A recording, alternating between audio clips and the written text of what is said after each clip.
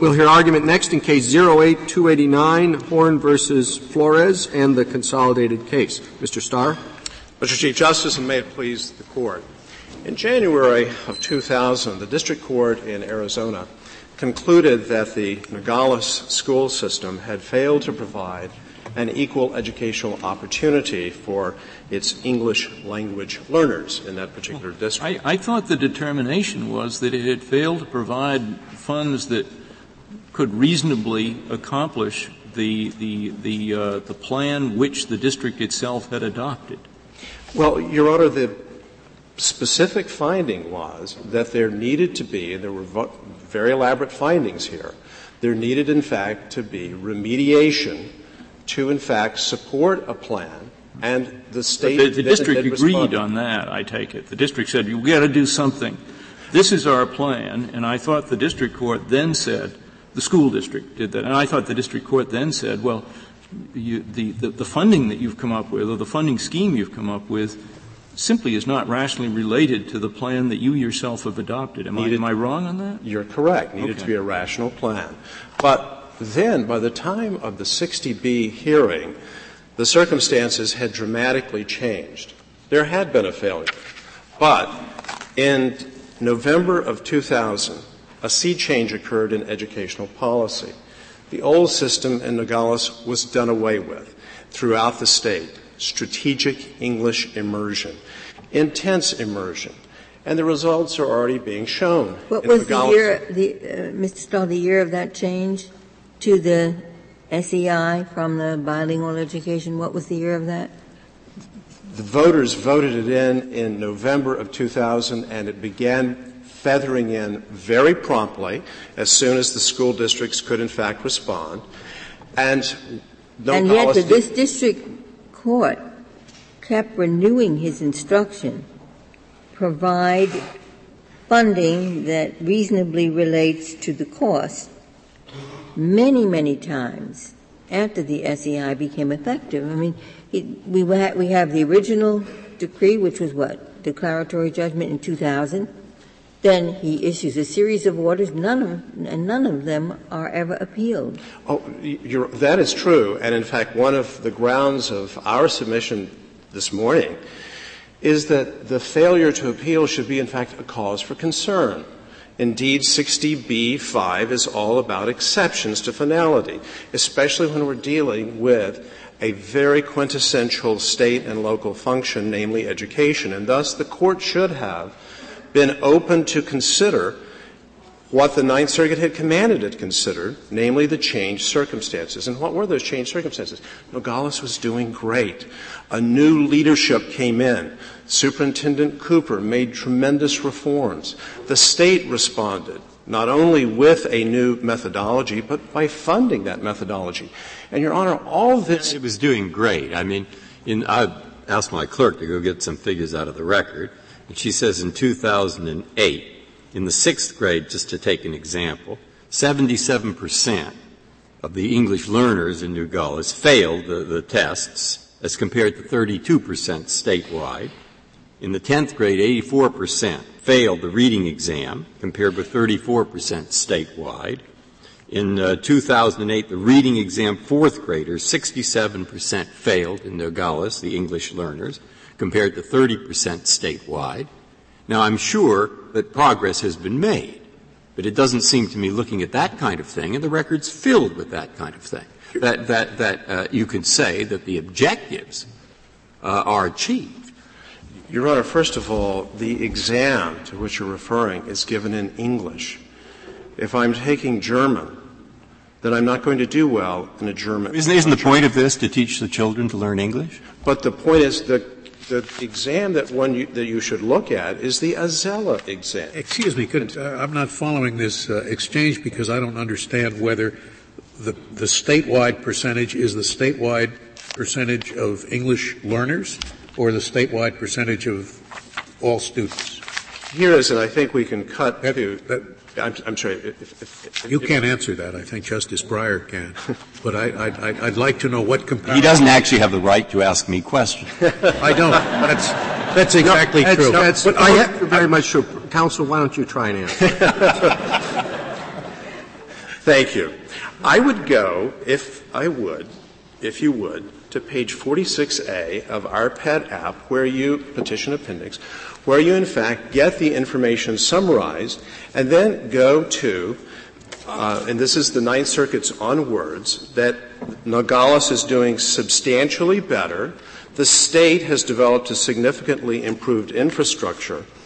And then if you go to the superintendent's petition appendix, you will see this is the relevant information under No Child Left Behind, which is one of the changed circumstances.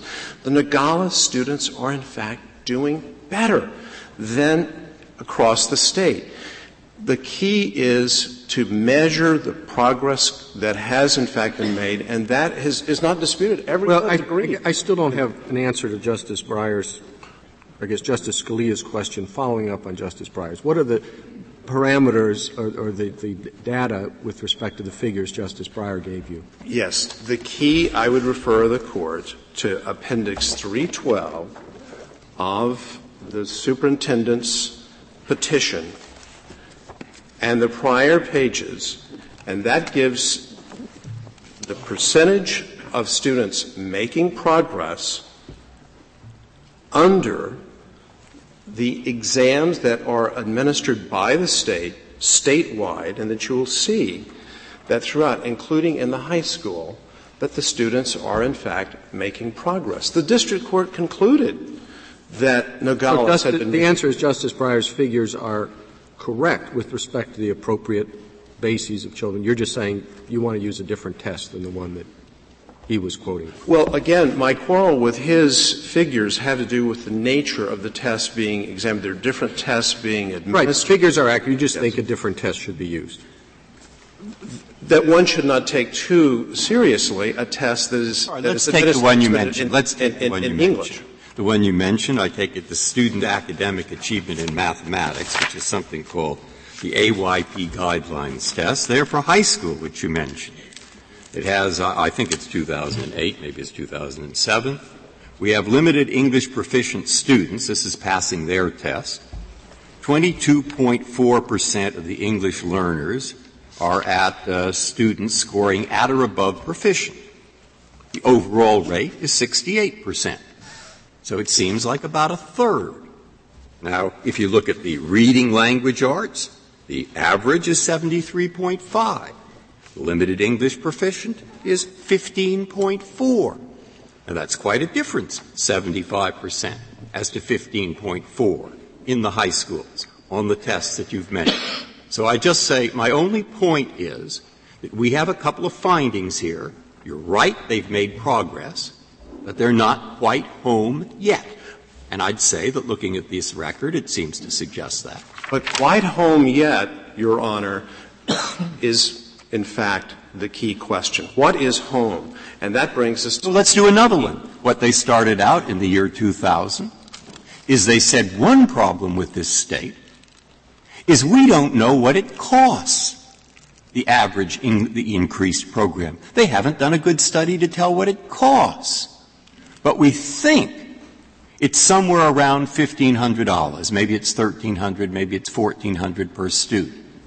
And as of this very moment, the state is providing $300 to $400, leaving it up to the school district to find the rest of the money, which it has to take from other things like English, or is that right? No, that is incorrect, Your Honor. First of all, there has been a substantial increase in funding, which we supply and summarize at pages 22 and 23 of the opening brief.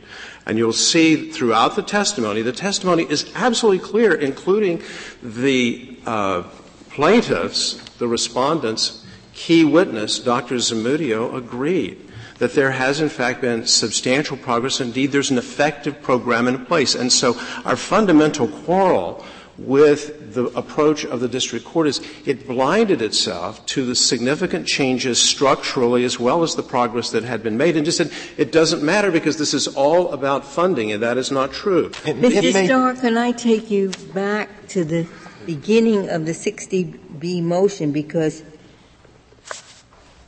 you seem to have shifted ground. The 60B motion as presented to the district court said that this new law passed by the Arizona legislature, 2064 creates a plan for adequate funding of programs for the ELL students.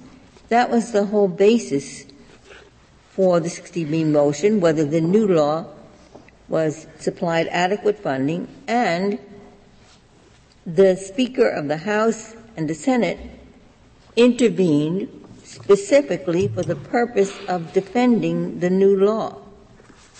Your current argument is detached from the new law. It's not detached, but our submission is, in fact, that we look to what the district court had before it in the 60B-5 hearing. It had an 8-day evidentiary hearing. It was not simply legal argument over that particular bill. And that But that was the basis for the 64B motion, that 2064 provided adequate funding. Your Honor, there were a variety of points made in the 60B submission was not limited to this new bill. Rather, it was a totality of the circumstances. Here are the changed circumstances. That's what the whole 8-day trial was about. The 8-day trial was about what are the new funding mechanisms, what is happening on the ground in Nogales, and as I say, even the respondents on key witness said that there is an effective ELL program now in place, and that do we have the intervention application in the papers before us and the 60B motion? Yes, you do have it before you. And there is no question that the Speaker and the President were, in fact, submitting to the district court HB 2064 as part of the submission. My point is the evidentiary hearing went much more broadly, and here's the key. Under the EEOA, all that is required under the Castaneda framework is, in fact, good faith efforts toward compliance. The questions that are flowing suggest there has been no good faith effort at compliance, and there has been. That's what the 8-day hearing was all about. That's one of the things that Superintendent Cooper testified to, and it was credited. Help me out then. I thought the issue was not whether there had been any good faith attempt at compliance, but whether there were two deficiencies under the scheme, under the, I forget the statute, the new bill. One deficiency was that it limited the funding for any given student subject to ELL to 2-year funding, when in fact the evidence showed that you couldn't get a kid up to par with 2 years of education. And the second deficiency was that the state funds that federal funds were being used to supplant what should have been a state responsibility rather than merely supplement it. I take it that's simply a matter of degree, but that was the problem. I thought those were the two problems: 2-year funding, supplantation. Am I wrong? So there was no, my point is that there was no denial that some good faith efforts had been made. The finding was that there were two deficiencies, and these were the two deficiencies. Is that correct? That is correct, but as to the latter, with respect to the federal funds supplant versus supplement, all that we have is this is an issue that is entrusted to the Department of Education. It's not entrusted to the district courts under No Child Left Behind. This is an apparatus that Congress has determined there should no longer be. Not that EEOA it has its beachhead, it has its place, but now No Child Left Behind has a very elaborate process, including a plan, and Arizona is in compliance with that plan. The point is that HB 2064 points completely blinded the district court to what was actually before him, and we think that that is wrong. How do you explain the fact the state of Arizona and the Board of Education are troubled by the same 2 points? There is no question that there is disagreement within the House with respect to that. But, Your Honor, there is no authority on the part of a federal court under No Child Left Behind to render this kind of interpretation. And it has blinded us. Ultimately, it's irrelevant. It's blinded us to the issue. No Child Left Behind, I thought, has a specific saving clause. Nothing in this part shall be construed in a manner inconsistent with any federal law guaranteeing a civil right, and the EEOA is such a law. That is correct. The point that I am making is the interpretation of supplemental versus supplant is, in fact, one that is entrusted to the Department of Education. We only have a letter that's not final agency action, but I want to return to what we think is the key in a 60B5 hearing. What is key in 60B5 is to listen to the changed circumstances. What are the changed circumstances? And the Court blinded itself to these very important changes in terms of state funding. What is the one on state funding? Because I looked at your brief, page 22 to 23, and if I understand it correctly, it says that the educational expenditures, that is to say monies increased in the Nogales NUSD maintenance and operation budget by 30%. Well, I'm sure they did. But that's, I take it, the entire maintenance and operation budget. The numbers I had, and I'm quite interested to know if they're wrong, the numbers that I have is that the only survey they've done across the state, or the most recent one, says that the English language instructional costs range between $1,570 and $3,300 per pupil. And then if you look at the amount the state provides outside of the reading, writing, and arithmetic, which they provide, etc., for all students, what they provide is currently it's $340, and if that law had gone into effect 2064, it would have been $450. Now, are those numbers totally wrong? The numbers are not wrong, Your Honor, but the numbers are, in fact, not the pivotal point. The EEOA is not a funding statute, and let me come to the specific point of cost studies. The State of Arizona did, in fact, seek to undertake a statewide cost study, and one of our fundamental problems here is this case is no longer about Nogales. It has been expanded, even though it was a class action limited to Nogales, it has been expanded to include an intrusion into the prerogatives of the state. That was the fault of the Arizona Attorney General told the court you can't deal with Nogales alone because under the Arizona Constitution, all the school districts have to be treated equally. So it wasn't the plaintiffs that initiated that move to make it statewide. It was, in fact, the Arizona Attorney General. And we are now seeking relief from that because what we now know, what we should have known then is that — Has the state law changed? What has changed? The reason for getting into this is the state law required it. Has the state law changed? The state law does not require specific earmarked funding district by district. And here's the key. No, we're not talking about — I'm sorry. I also assume the state law doesn't require that any judicial decree with respect to a particular district be expanded to the whole state. It seems to me you could comply with the state constitution if and when a judgment is rendered as to the district. It would then be, under the state constitution, the responsibility of the state executive to make sure that the other districts are equalized. But why the Attorney General had to come into the federal court and say, do it to the whole state, because the whole state has to be equalized, I can't understand that, to tell you the truth. It's why the district court should have been on guard. What is a district court supposed to do? The Attorney General for the state comes in and says, do it this way. It seems to me that the state has no standing later on to say, oh, gee, the district court should have said, sorry, Mr. Attorney General, you don't know anything about your state law. We won't do it this way. Your Honor, we're not trying to relitigate the original judgment. We quarrel with it, but that's not why we're here. We're here. The fact is he wanted to be thrown into the briar patch, didn't he? It was State Attorney General wanted the decree. There is no question that there was a division of opinion within the state and that, in fact, the Attorney General was essentially siding with the plaintiffs in their litigation.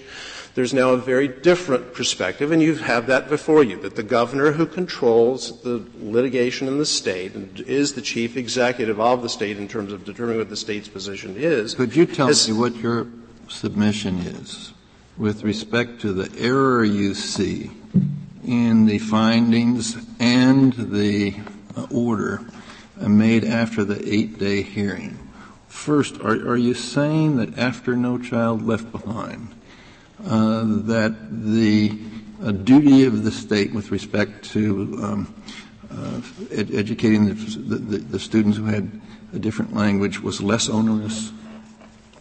No, it's not necessarily onerous, but there's a different methodology and a different approach that is now. All right. And are you saying that because of that methodology, any remedy based on funding is no longer appropriate? A funding remedy is, in fact, inappropriate, presumptively, statewide. That's our key submission because of the variation in cost district by district. Is it valid as to Nogales? If we focus just on Nogales? Not in terms of changed circumstances, because of what has in fact happened on the ground. Namely, one of the things when we go back to the original order, are you saying that the order the district court gave with respect just to Nogales, yes, is inappropriate because it used a funding remedy or a funding measure of compliance when it should have used blank and then fill in the blank? Yes. It should have simply determined under Castaneda the three-part test. It should not have said the EEOA requires a particular level of funding. That's precisely what Castaneda. But that isn't what it's. I don't understand that it has ever said that. I thought the funding point was basically this. You, Nogales, have come up with Plan A. You have come up with Funding B. Funding B is not enough money to fund Plan A. It's your plan. You've got to fund your plan. That is not saying that the federal statute requires a particular level of funding. It's not saying that the district court can take over the responsibility of deciding what is appropriate funding in a school district. It's simply saying if you choose Plan A, you got to pay for Plan A. Am I wrong? Did it ever go beyond that? It did go beyond that in this sense. It did not, in fact, determine whether, in fact, there was an effective program in place. That's the oddity about this. In other words, it should have said, before I decide whether your funding for Plan A is good enough, I've got to decide whether Plan A itself is worth anything. I mean, I've got to evaluate Plan A? No, the difficulty is seeking to enforce a specific funding order, and particularly statewide, which intrudes. All right, let's go back to Justice Kennedy's point a moment ago. Let's just talk about Nogales for a minute. With respect to Plan A, that was Nogales' plan. And the district court said, you can't fund that plan with the amount of money that you've appropriated. Did the district court go beyond that with respect to Nogales? The district court failed to note that Plan A had changed. There was no longer a Plan A. It was strategic English immersion, which has an entirely different methodology.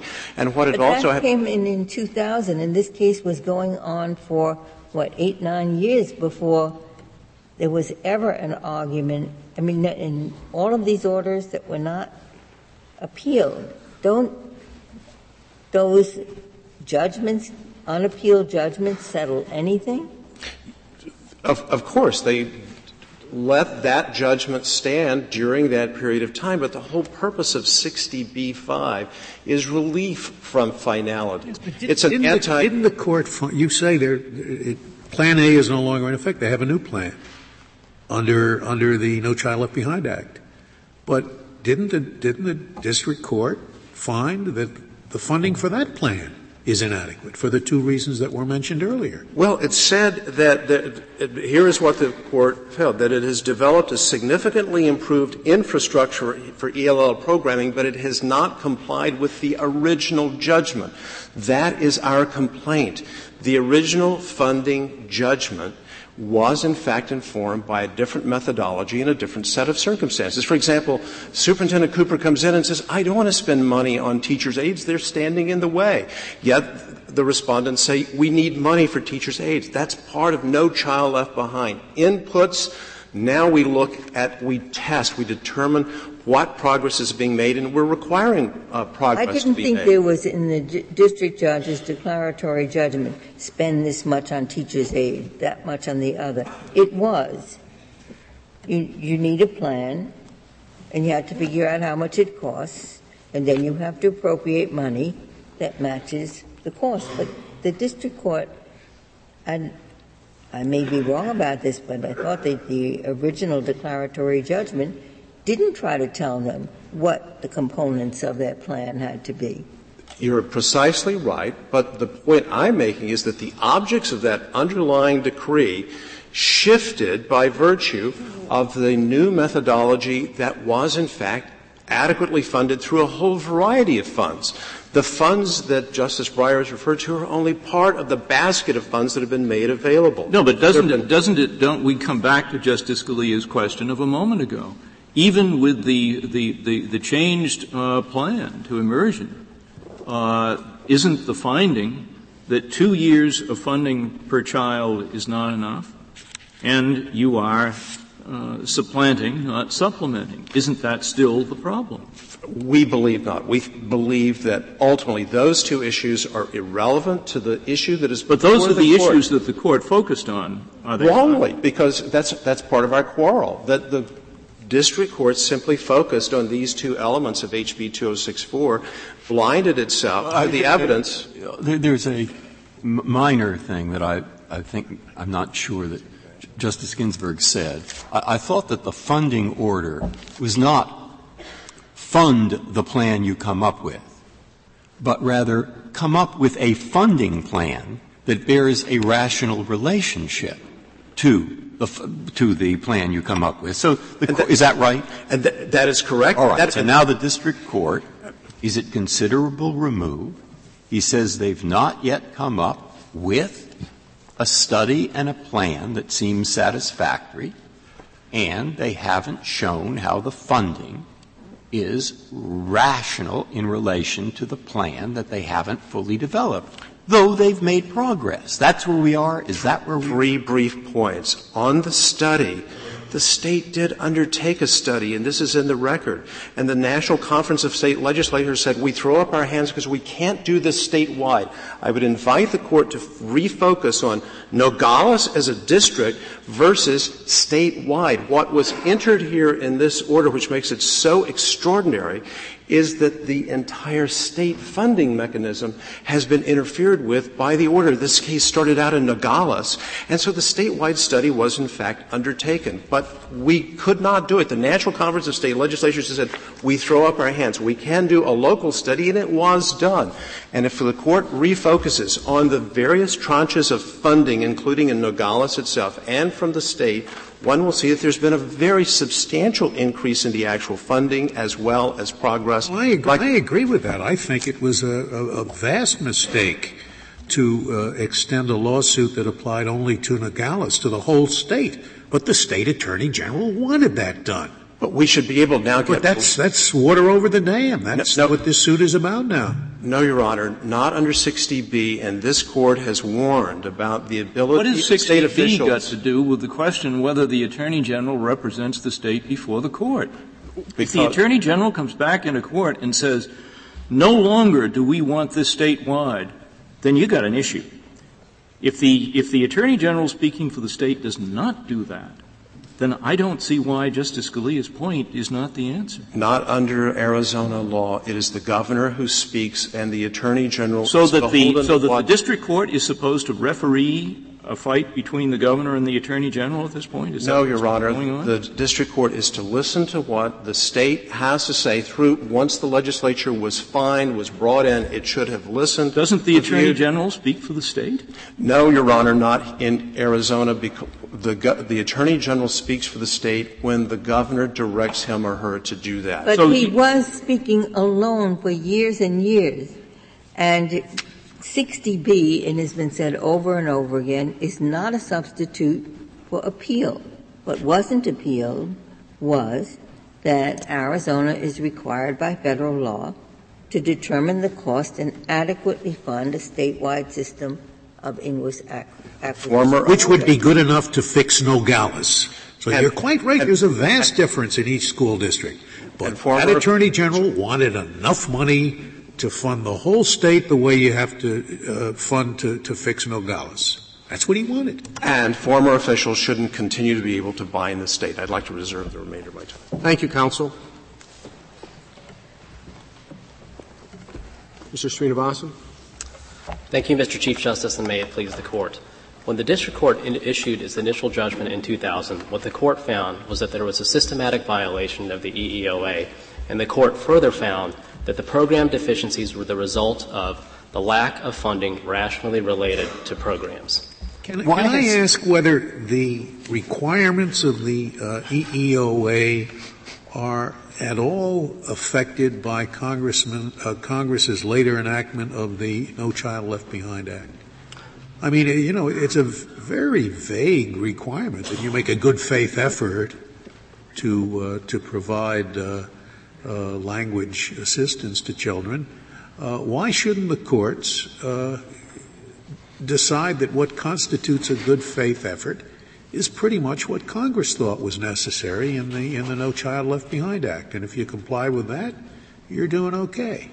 Justice Scalia, just one point of clarification on our view on what the EEOA requires, and then I'll address the No Child Left Behind point. And the EEOA doesn't merely require good faith efforts. It requires efforts that are, in fact, reasonably calculated to overcome language barriers. And okay, I'd call that good faith, but that's with that clarification. Thank you. With that clarification, on the question of whether No Child Left Behind sets the standard for compliance with the EEOA, which is, I think, what petitioner's position is, we think the answer is no for two fundamental reasons. First is just a textual point.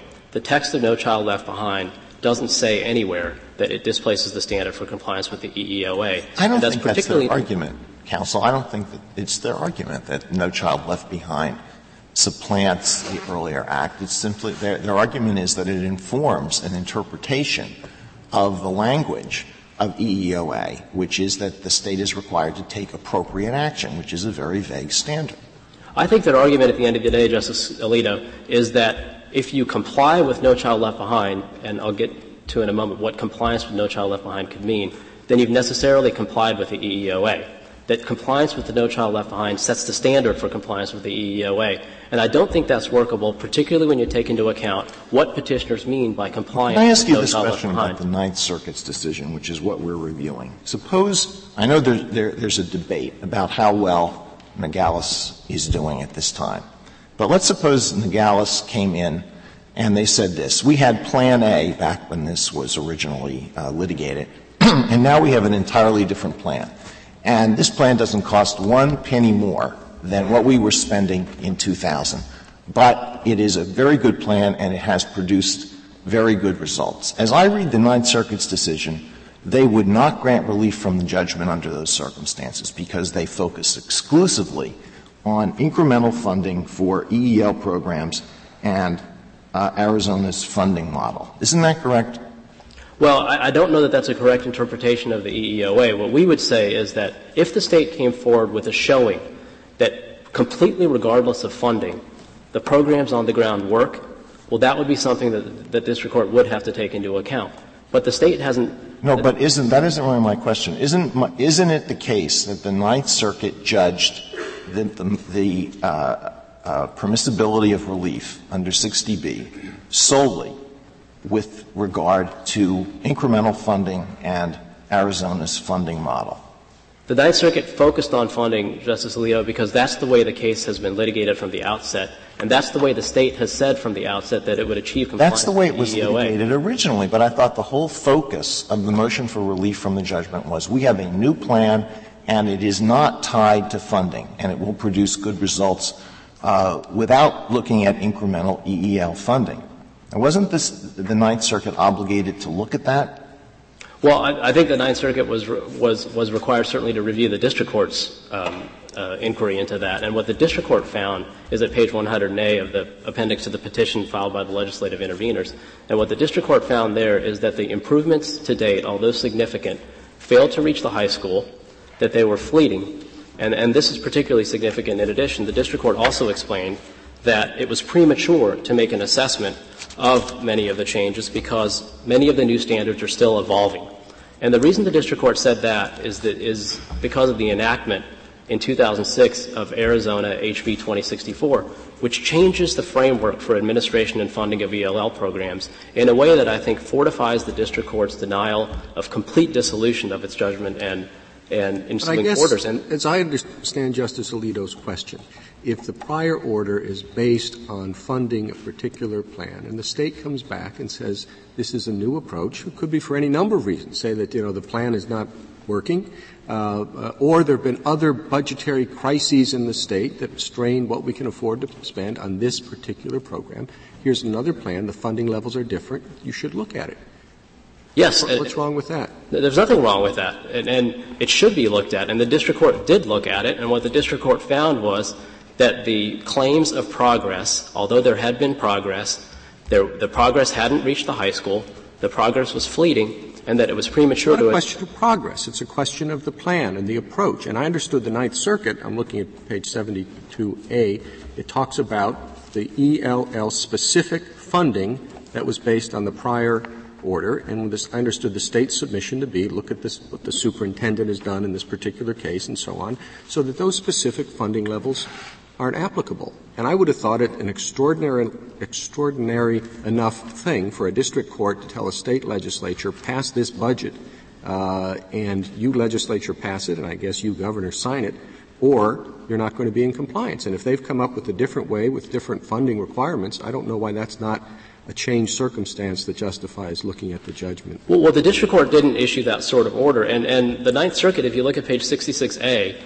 it did review the evidence in the record and fortified the district court's conclusion that the new plan, Your Honor, Mr. Chief Justice, that was presented, which is to the effect that regardless of funding, we have made advances based on management improvements that should satisfy the statute. That was the claim that was made by petitioners. I think that's what you're alluding to.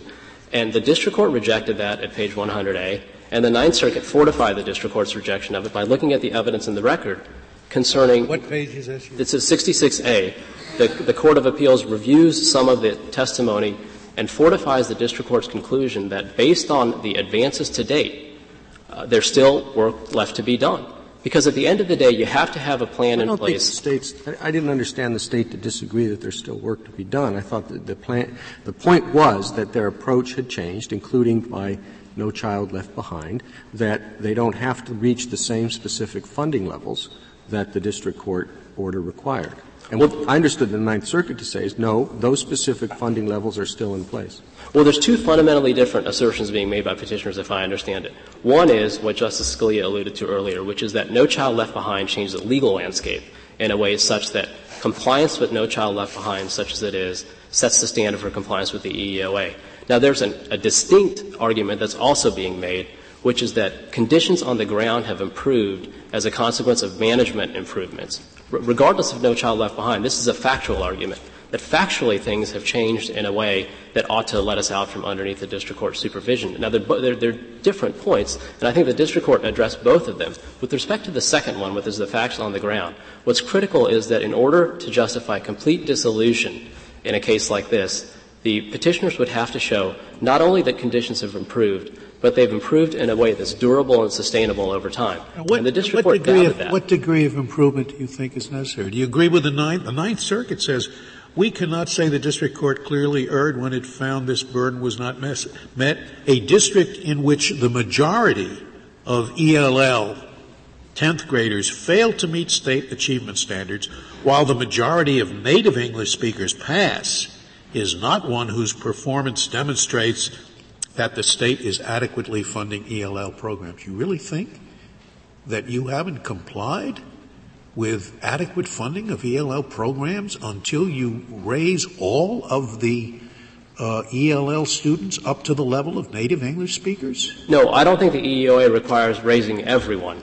I think it requires. That's all this says. The majority doesn't meet a majority of ELL 10th graders fail to meet the standards, but the majority of native English speakers do. Well, that's part of what it says, and I think what the Ninth Circuit was also alluding to with respect to the high school in particular is that if you look at the state survey that petitioners rely on in touting the improvements in certain schools, it also, with respect to the high school, shows that the two high schools in Nogales were ranked at the very bottom of the survey for ELL students. So there's problems on the ground, But what the district court focused on concerns the enactment of 2064, which is that no matter what you think about the improvements that have been made to date, the landscape fundamentally shifts upon the enactment of 2064 because the administration and funding of ELL plans changes at that point. That's and the new plan that we're talking about is there've been references, well, now they have a new plan.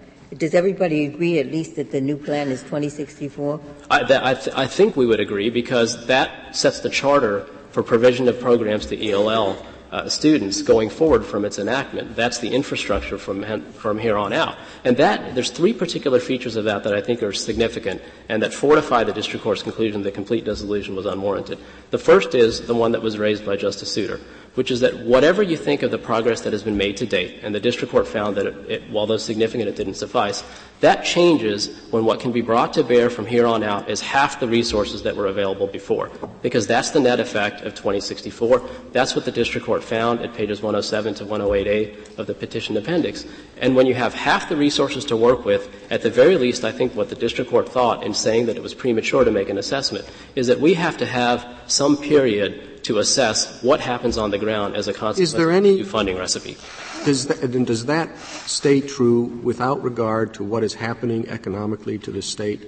In other words, the district court can say, you've got to spend this much money on this program, and I don't care what it means for jails, roads, anything else, when there are profound changes in economic circumstances of the sort everybody's experiencing lately.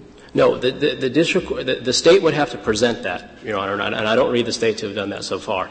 But the state would have to make the argument that funding constraints are in existence in a way that doesn't allow us to use one example, to put together an optimal program. And so here's the program that we want to put in place. I find it bizarre that we're sitting here talking about what the whole state has to do on the basis of one district, which is conceitedly the district that has most non-native English speakers and has been a problem district all along. And we're saying whatever this district court says for this school district applies statewide. Now, that is bizarre. Well, and the mere fact that the state attorney general acquiesced in that kind of a system at the outset, does that force us to still accept at this time that whatever is necessary for Nogales is also necessary for the entire state? Justice Scalia, I think that issue ultimately becomes largely an academic one for the following reason, that the reason that the state attorney general made the acknowledgement that he did is that under the Arizona state constitution, funding decisions don't vary from district to district. So whatever funding menu is put into place in order to achieve compliance with the EEOA with respect to Nogales is going to be the same one that exists throughout the state. I'll let Arizona worry about that. It's another matter to have a district court decree that the whole state has to do this thing. And whether it's done equally or not would be a matter for the state courts to determine instead of for this district judge to determine, right? Well, it could be, but I don't think there's really much of a dispute that the statewide funding nature doesn't really affect what the state's going to do in this case. Well, it seems to me very odd that assume you have a constitutional provision which says funding must be equal in each district. Then you find one district that's way behind, and that is, we'll assume, has been deficient in providing language education.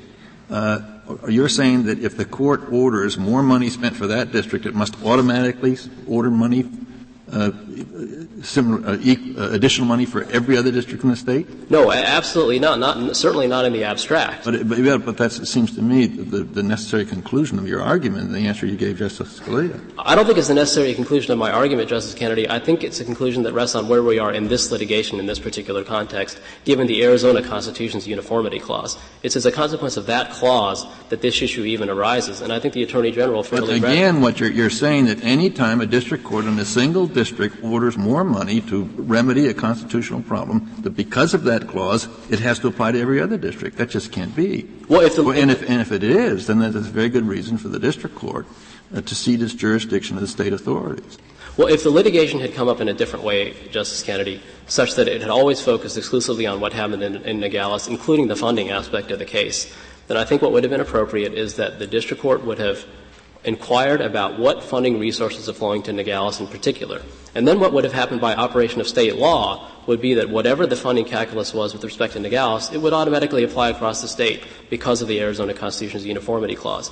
Now, in this case, the complaint was assessed against the entire state, and the Attorney General accepted that. And I don't think at this point in time we can revisit that, particularly when it's largely an academic question given the uniformity But I gather clause. it's often the case in institutional litigation of this sort that the political figures, whether it's the governor or the Attorney General, can't go to the voters and say, look, we should spend more money on this. So they go to the district court judge and say, make us spend more money on this, and they get the same result they'd wanted in a non-democratic way, particularly when there's a division, such as here the legislature doesn't want to do something and the governor or the Attorney General does. So why should we put a lot of weight on what the representation is when we're at least concerned that it might be I don't mean in a pejorative sense, but a collusive piece of litigation? Well, 2 points, Mr. Chief Justice. And first, and I don't mean to quibble, but the Attorney General did contest the litigation at the outset. What happened is after a judgment was issued against the state, then I think there was an acquiescence in the statewide nature of it. Well, it's hard for the Attorney General to get funding from the legislature for all that he wants to do, and this is a way for him to get it, to go to the legislature and say, look, you don't have a choice. Well, sure, Mr. Chief Justice, but I think what the Court did in both Rufo and Frew is it accommodated those concerns, and it accommodated the interest in finality that comes from judgments and the interest in allowing a different set of state officials to suggest new programs to make that suggestion to the district court. And it accommodated those in a way that requires a showing at the outset that there's been a significant change in facts or a significant change in law. Can I ask just a question that was confusing to me? What standard for changed circumstances do you understand the Ninth Circuit to have applied? The one that was outlined by this Court in Rufo. Which is? A significant change in facts or a significant change in law. And the Ninth Circuit. Looking at page 72A of the Ninth Circuit opinion, and the standard they use there is radically changed, not significantly changed. Well, on page 49A, they invoke the precise wording of this Court, cite Rufo for that proposition, and also so if we are confused as to which standard they applied, because at one point they say significantly changed, and at another point they say radically changed, what should we do? Well, I would give effect to the articulation of the standard and the standard review question, a section of the opinion. Of course, you could remand if you felt that it was necessary, but I think the reason why the Ninth Circuit uses the language such as Your Honor found at 72A is that it has to be considered in the context of the nature of the violation and the nature of the relief sought. The violation was a systematic one. The relief sought is a complete dissolution of the judgment and the ensuing orders. And in that context, I think it's fair to say that what is significant is more significant than what would be the case for example, in Rufo, where what was sought was a relatively modest modification of a consent order concerning whether you have single bunking or double bunking. Now, on the question of whether there is in fact a significant change or significant change in facts or a significant change in law, on No Child Left Behind, Justice Scalia, to return to the question that you asked, the reason that No Child Left Behind, in our view, doesn't displace the standard for EEOA is that petitioner's standard is that as long as a state has an approved No Child Left Behind plan, which is true of all 50 states, then they've necessarily satisfied the EEOA. And what that would mean is that even if a state didn't implement their plan, even if a state didn't have accountability measures that in fact followed that required school districts to achieve the annual measurement of progress that would be laid out in the plan. Notwithstanding all of that, a plaintiff would lack authority to come into the court and litigate his private cause of action under the EEOA and get a court order that requires the state to take appropriate action, right, simply because the state will have had an approved plan. You could get the plan approved and then not fund it, but at least the additional funding demanded by the district court should be whatever additional funding is necessary to comply with the No Child Left Behind Act. Right? I don't think so, because then it's not as simple as you made it. No, well, of course I agree with the fact that if you get approved under the No Child Left Behind Act and then don't fund it, of course that won't satisfy your obligation. But if you have gotten approved, the test for whether you're satisfying your obligation should be how much money would it cost to implement the program that you've gotten approved under the No Child Left Behind Act. The No Child Left Behind Act doesn't approve a particular program. What it imposes are voluntarily accepted funding conditions, and that includes. It doesn't approve programs? No, I thought the states had to submit a program. What the EEOA concerns is programs that are reasonably calculated to achieve overcoming language barriers. What No Child Left Behind concerns if there's a testing program in place that calls for certain improvements in testing over time. As long as the plan describes the tests that will be taken and the progress that will be achieved or sought to be achieved over time, a plan will be approved. Now, even if the state doesn't achieve the plan and the progress that's called for by No Child Left Behind. So you're saying you can't calculate costs. Right. You cannot calculate costs under the plan that's approved by the Secretary. Because all the plan is testing. Right. It's about tests. And even if you don't make the progress, and if I could just finish this one point, Mr. Chief Justice, and it bears noting that in Nogales, the progress called for by the No Child Left Behind, in fact, hasn't been made in the last 2 years, according to the superintendent's website. Even if you don't make that progress, there's no way under petitioner's approach to vindicate the EEOA cause of action to obtain appropriate action. Thank you, counsel.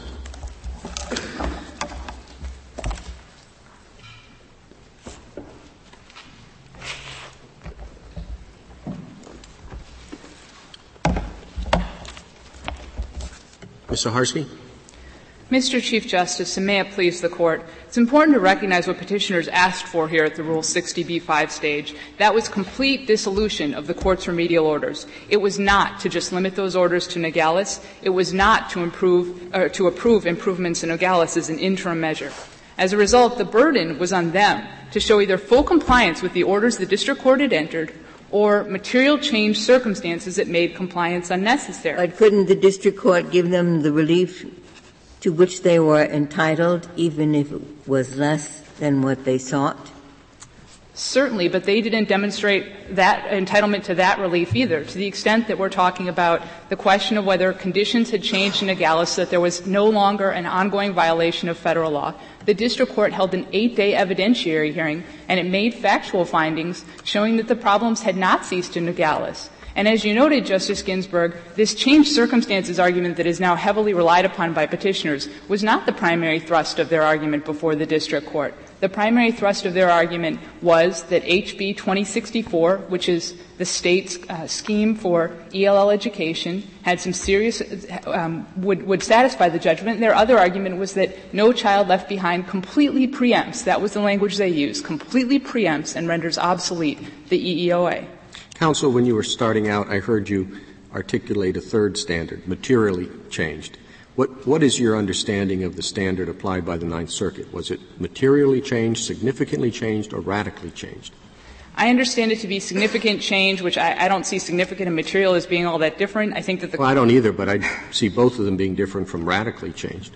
Again, I think if you look at the Ninth Circuit's opinion, particularly where it starts out with the standard of review, it cites this Court's precedents in Rufo and Agostini. It talks about the need for significant change circumstances. I understand that there are portions of the Ninth Circuit's opinion that say that have the radical change language. And again, I think that language just reflects the arguments that petitioners were making, that they wanted complete relief from these remedial orders, and that, the underlying judgment here was a systematic violation. I mean, did the district court on the 8-day hearing on remand make a finding that its incremental funding determinations that it had made earlier were an accurate way to measure compliance and to insist on compliance under the new immersion program? If I understand your question correctly, and please correct me if I don't, but the district court considered two different arguments. The first was under House Bill 2064, which continued to have this incremental funding. It said we have two problems with House Bill 2064, which were the 2-year cutoff and the federal funding problem. On the second question, which the second argument petitioners made, which said everything is fine in Nogales because we have money from other funds, the district court said, no, there's been an ongoing violation of federal law. You haven't met your burden of showing me that violation ceased because things aren't better in Nogales. Why does it matter that there's why focus on incremental funding for ELL programs exclusively? What difference does it make where the money comes from? Where it comes from, putting aside federal money that can't be supplanted? I just don't understand that.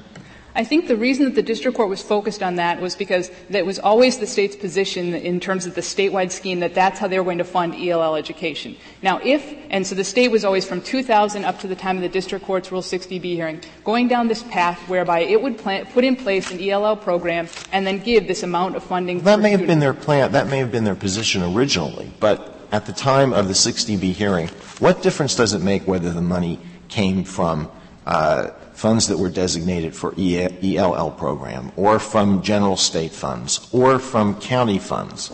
What difference does it make whether the money was taken from some other program that the school was operating? Suppose they take the money for the ELL programs from money that was previously used for music instruction or art or gym or teaching German or anything else. Now, those may all be bad things, but what does that have to do with the EEOA?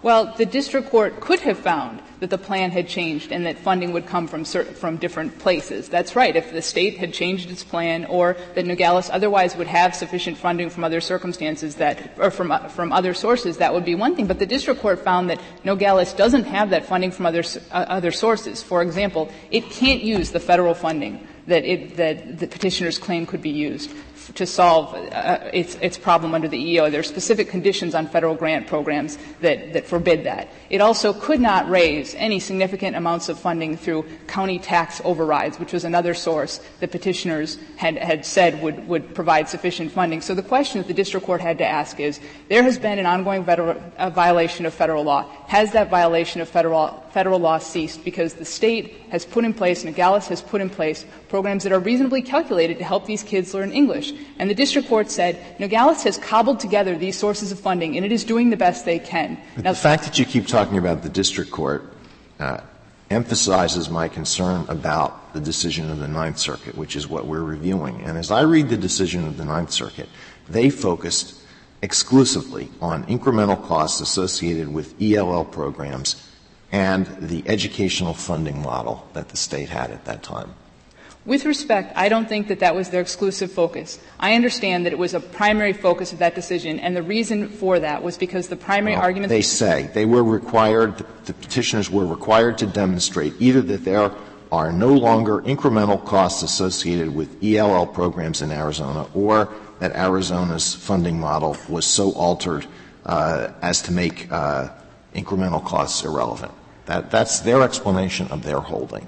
63A of the Speaker's appendix. That's right. And what I understand that to mean is that they were required to either show compliance with the judgment, which was that they would put together a plan that funded ELL education based on incremental costs, or that the state was going to go down a different path and come up with the funding some other way, and that would result in a program reasonably calculated to help ELL students learn English. And the district court found that there were neither, and the Court of Appeals found that there were neither. And the Court of Appeals did go through the alleged changed circumstances, and Nogales had issued a 91-page opinion, and it talked about the significant resource constraints that still exist in Nogales and the persistent achievement gaps that still exist in Nogales. So I still have trouble with the idea of district courts ordering state legislatures to fund. Isn't the preferable approach for the district court to say, you have a violation, you have to fix it, and I'm going to check and see if you fixed it at particular intervals, and it's up to you, the state, to determine how you're going to fix it. And the state might change its mind. They may start out by saying, we've got all this extra money, that's how we're going to fix it. Then there's a budget crisis of a kind that we're familiar with, and he says, we can't do the money, we're going to do it some other way, and here's the way. But that's kind of the judgment of the state, not for the district court. And I think the district court was appropriately deferential to the state throughout this litigation. You'll note at the time of the 2000 judgment that the district court didn't put any remedial order in place. And that's because at the time of the trial, the state said, look, we're going to put in place an ELL program that everyone in the state can use and figure out how much it costs, what works and what doesn't. We're going to do a cost study, so please let us do that cost study and we'll come back to the court. And the district court said, fine. And 10 months later, that didn't happen. Now, there was a change, as petitioners note, to a different theory of ELL education, structured English immersion, and the district court said, okay, do your program based on structured English immersion and just tell me how much it costs, tell me how you'd rationally fund it, and that will be fine. The district court here did not want to be in the business of micromanaging state education. Through this entire litigation, the district court why did its order specify and be linked to the termination of the legislative session? And say there are 12 days left, whatever it was in the session, and that's how many days you have to enact this budget. I think it's because the state kept coming back to the district court and saying that the legislature had asked for this cost study. There was an interim bill, House Bill 2010, where the legislature said, we've put in place another study that we're going to perform. And it's because the state constantly said the legislature is going to do this cost study, figure out how much good programs cost, the state board will be involved, et cetera, that the district court entered its orders looking to the time period in which it expected action to occur. I mean, this happened over a 9-year period. The district court, to be clear, I think this is a very important point, never said you need to do any special kind of ELL program, bilingual, structured English immersion, you need to have any certain number of teachers, nothing like that. And it never said you need to put this certain amount of funding in place, $200, $300 per student, anything like that. And petitioners at the Rule 60b-5 stage faced a heavy burden to show if what they wanted to show was that the state was now going to go down this new and different path, because even at the time of the Rule 60b-5 hearing, the state was on the same path. It had just passed House Bill 2064, which, just like at the time of the 2000 judgment, said we're going to put a statewide program in place for ELL education. The district judge said that 2064 did not have enough. It raised it to $450 or whatever. And the district court said there were 3 things wrong with it: the 2 years, using the federal funds to supplant, not supplement, and that the $450 figure wasn't enough. And the only way that $450 figure was going to get changed was through legislation, right?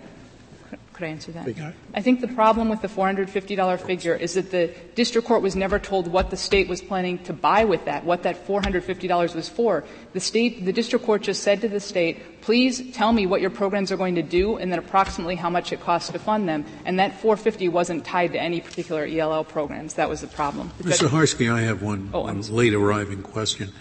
Do you think that the state constitutional provision that there has to be equivalent funding in districts, you think that would be called into play if the federal government, under a federal program, gave additional funds to a particular district? Which I'm sure it does. Those districts that have federal facilities probably get additional money. Would all the rest of under this constitutional provision, would all the rest of the state have to belly up to that same level?